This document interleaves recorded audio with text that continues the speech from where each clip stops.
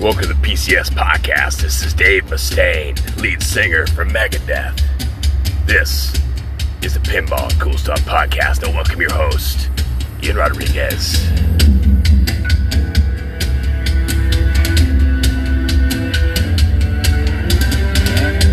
Welcome back, everybody. Thank you for joining me.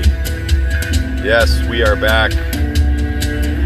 Lots of layovers, lots of layoffs, lots of waiting for new podcasts to come out. The content stream continues nonetheless. So I'm a little late on this podcast for admittedly being more busy than I've probably ever been in my professional and personal life. And so I apologize for the long delay. I also apologize for the background noise. We are in the Honda Civic studio here today and the air conditioner is on. So there is a little bit of fan noise and again, I'm sorry. But this show must go on.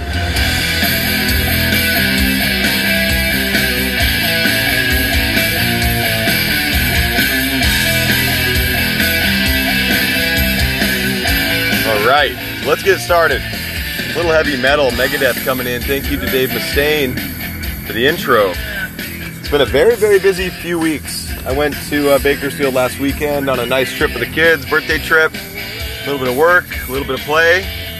Been very busy, so traveling this weekend as well to Colorado for work, and next month for work as well, off to Arizona. So this summer's already stacking up to be the busiest summer of my life, work-wise, and a few vacations here and there as well. So there will be podcasts.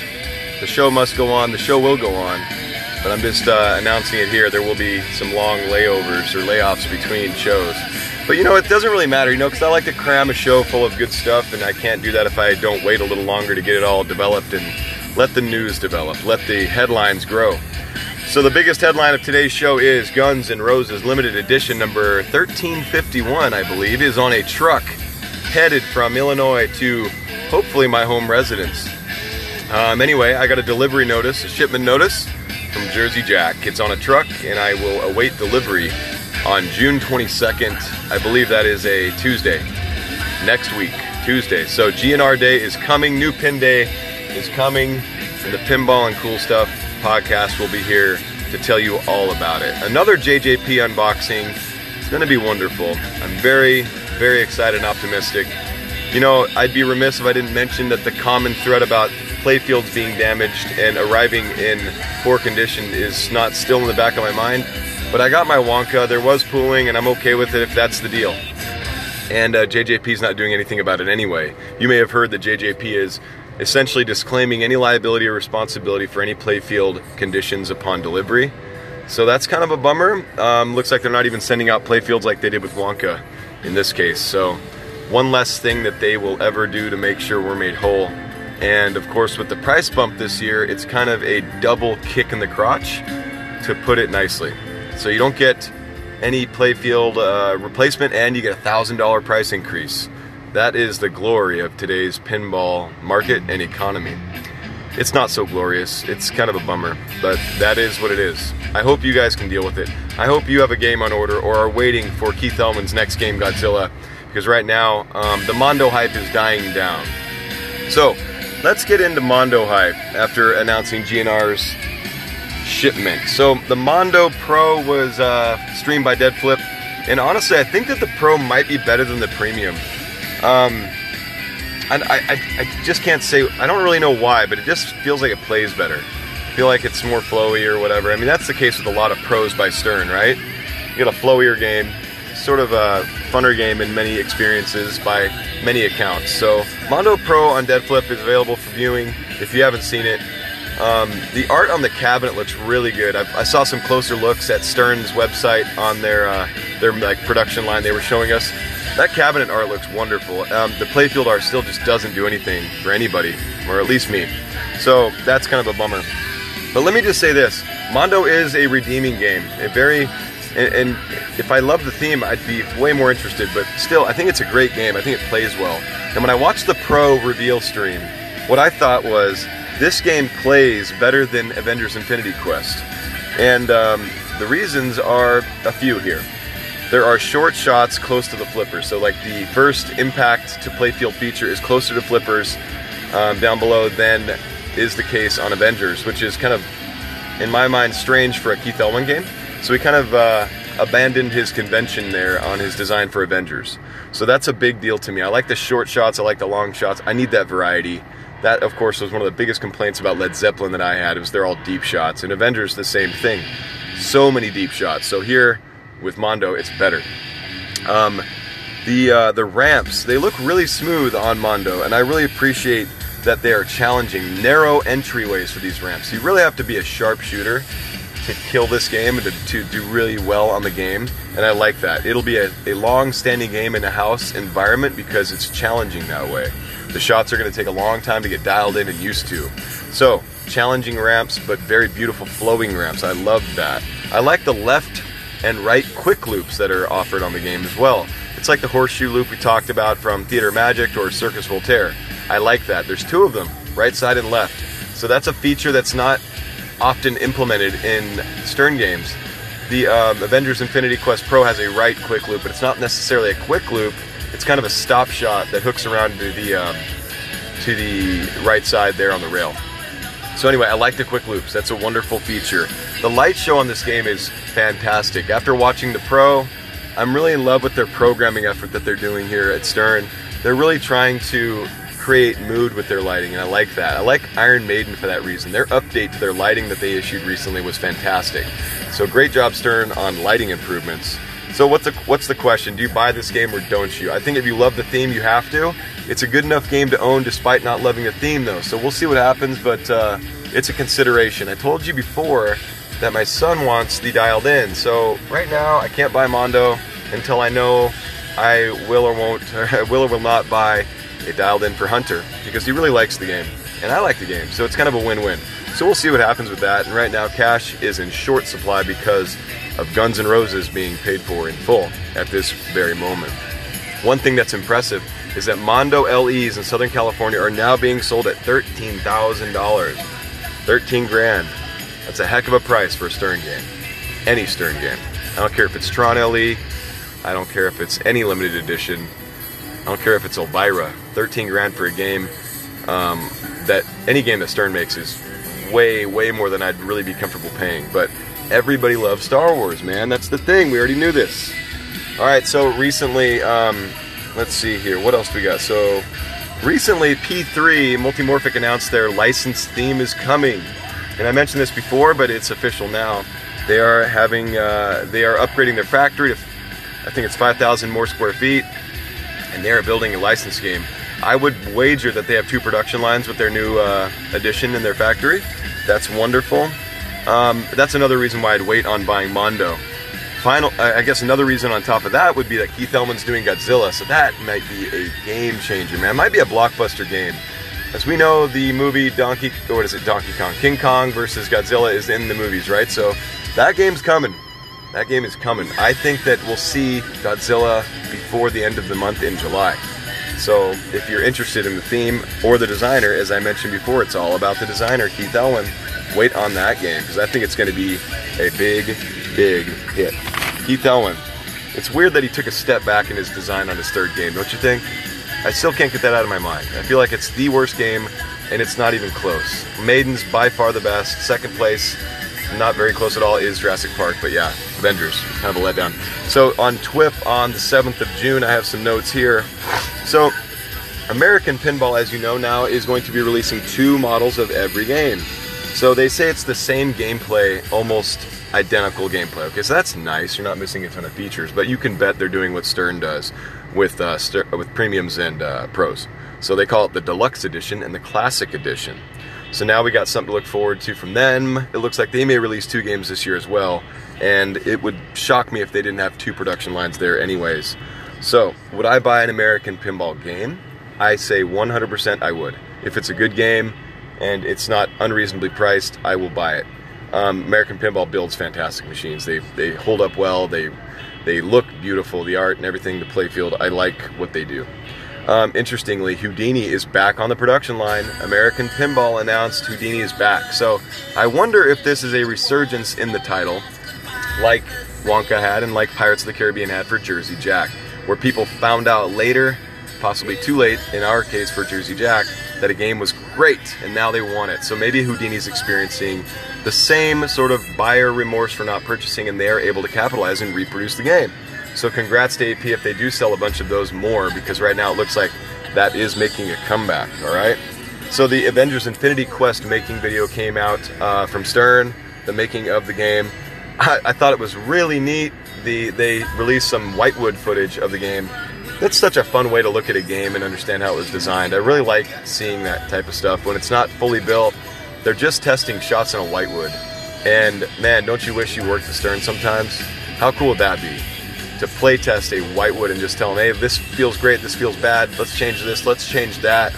What a life to live, man, working in a pinball factory, man. I can't believe it.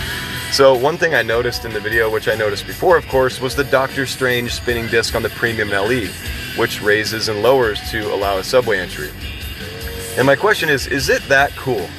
I think the spinning disc up top is cool. You hit it and it whips around. The fact that it raises and lowers, I love hidden scoops, I love Wonka's hidden scoop, but it's not the same. It's more like a pothole instead of a rotating scoop that actually reveals a hole versus a flat side, and plus it elevates instead of rotates, right? So there's differences, and I just can't find myself thinking this is a radical feature. I don't know. I like it, I just don't love it. I think they expected it to have a greater impact on the game than it does, and it doesn't seem like, I don't know, it's not that great. But I have kind of changed back to the LE Premium being the better model of that game after playing the Pro so much. My buddy Chuck has the Limited, and it's a great package. So if you're going Avengers, yes, Premium LE. There we go again, changing our minds. The steep ramps on Avengers. So they talk about the steep ramps. And because they have steep ramps, they clear up real estate beneath the ramps as you progress up the ramp for more playfield features. And that's such a wonderful way to think when you're designing a game, because like, look, you're going straight up. There's nothing behind it that's interfered with. The ball can then travel behind it. So you make more space for the ball to do more fun things. It's a great aspect of design that Keith is utilizing here, and I appreciate it. So steep ramps all the way. I don't care if they make them harder. Let's get more stuff in the playfield behind and beneath the ramps. Let's do it. Why not?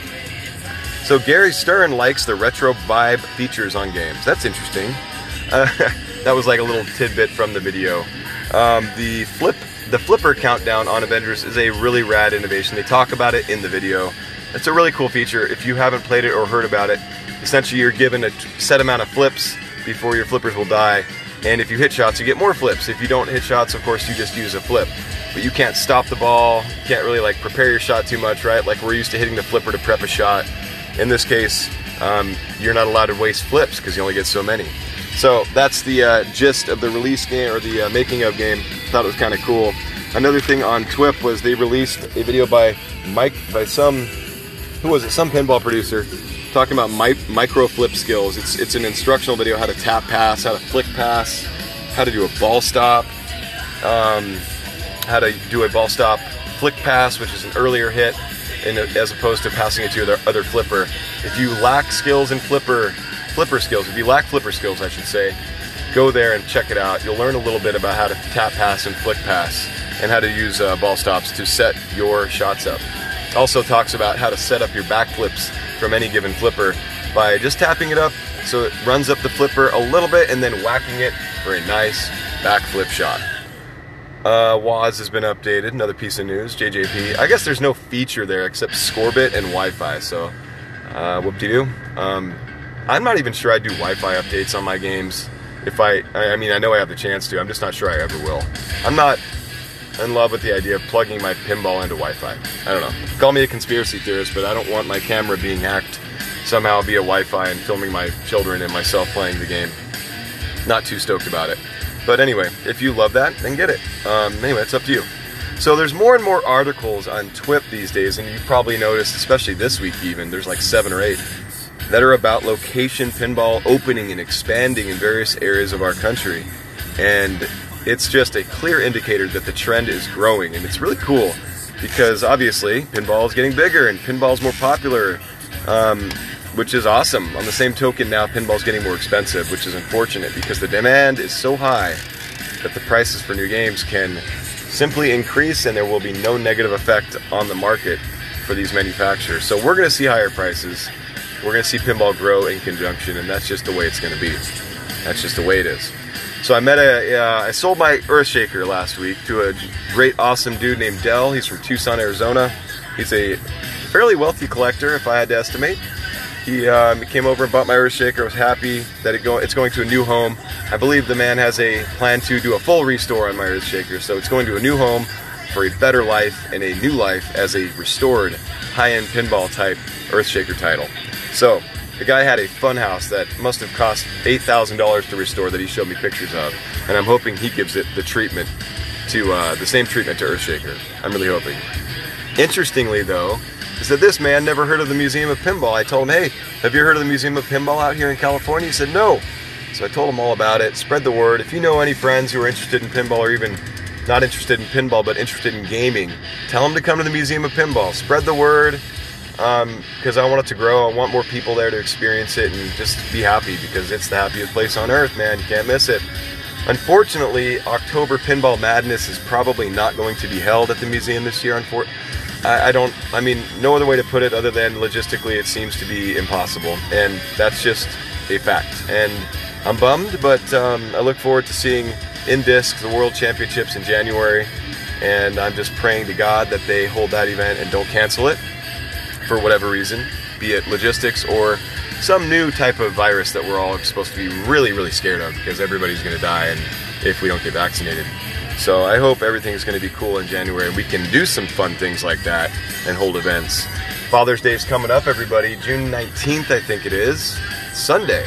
It's about 5 days away. I'm trying to make plans to go play some pinball, be a dad with my kids, play games with them. But we'll see what happens. It's going to be hot out here in Southern California. 100 plus degrees in Riverside County. So if you're not used to that, better go to the beach. It's either the beach and Fat Joe's Diner with a bunch of pinballs and fun games for the kids and myself, or it's going to be Riverside in the blazing heat and suffer through it, because pinball is that important. That's right. So the Pinball Hall of Fame in Vegas, of course, is open. They have 400 pins. I just read this on TWIP. It's free admission. You bring your quarters, you play there. So again, go to Vegas, go play there, support them. They're open every day from 11 a.m. to 9 p.m. I don't know how long it'll be before I get there, but I have a lot of trips lined up in the next 3-4 months, including up to October for Pinball Expo in Chicago. So I'm going to be traveling a lot, but I'm really hoping to carve out a couple days to drive to Vegas, have a really good time there at Pinball Hall of Fame, and literally go there for only that purpose. Go there, get a cheap hotel, get a round-trip flight for $75 probably, run back, run forth, and have a great time in the process, and get out and play some pinball. So, cool stuff today. Oh man, the projects continue. It's a really cool development, obviously. I love working on the place and making it nice, but man, it's a lot of work. So I'm making progress. You'll be happy to know. We're going to be drywalling and texturing and painting very soon. Getting some the kitchenette installed, installing the new bathroom after that. So the plans continue for just non-stop construction. My home will be a dust bowl for the indefinitely. Let's just say that. My plan this afternoon is to do some work and play some pinball, and then do a big freaking workout. And I'm just considering whether or not I should run in this 100-degree heat in Murrieta today. I think I can do it. The question is, will I have that sort of gusto in about an hour when I'm ready to go? I'm not sure, man. It's hot out here. Stay cool, everybody. Thank you for joining me today. This has been the Pinball and Cool Stuff podcast. I'm Ian Rodriguez. You guys have a great day. God bless.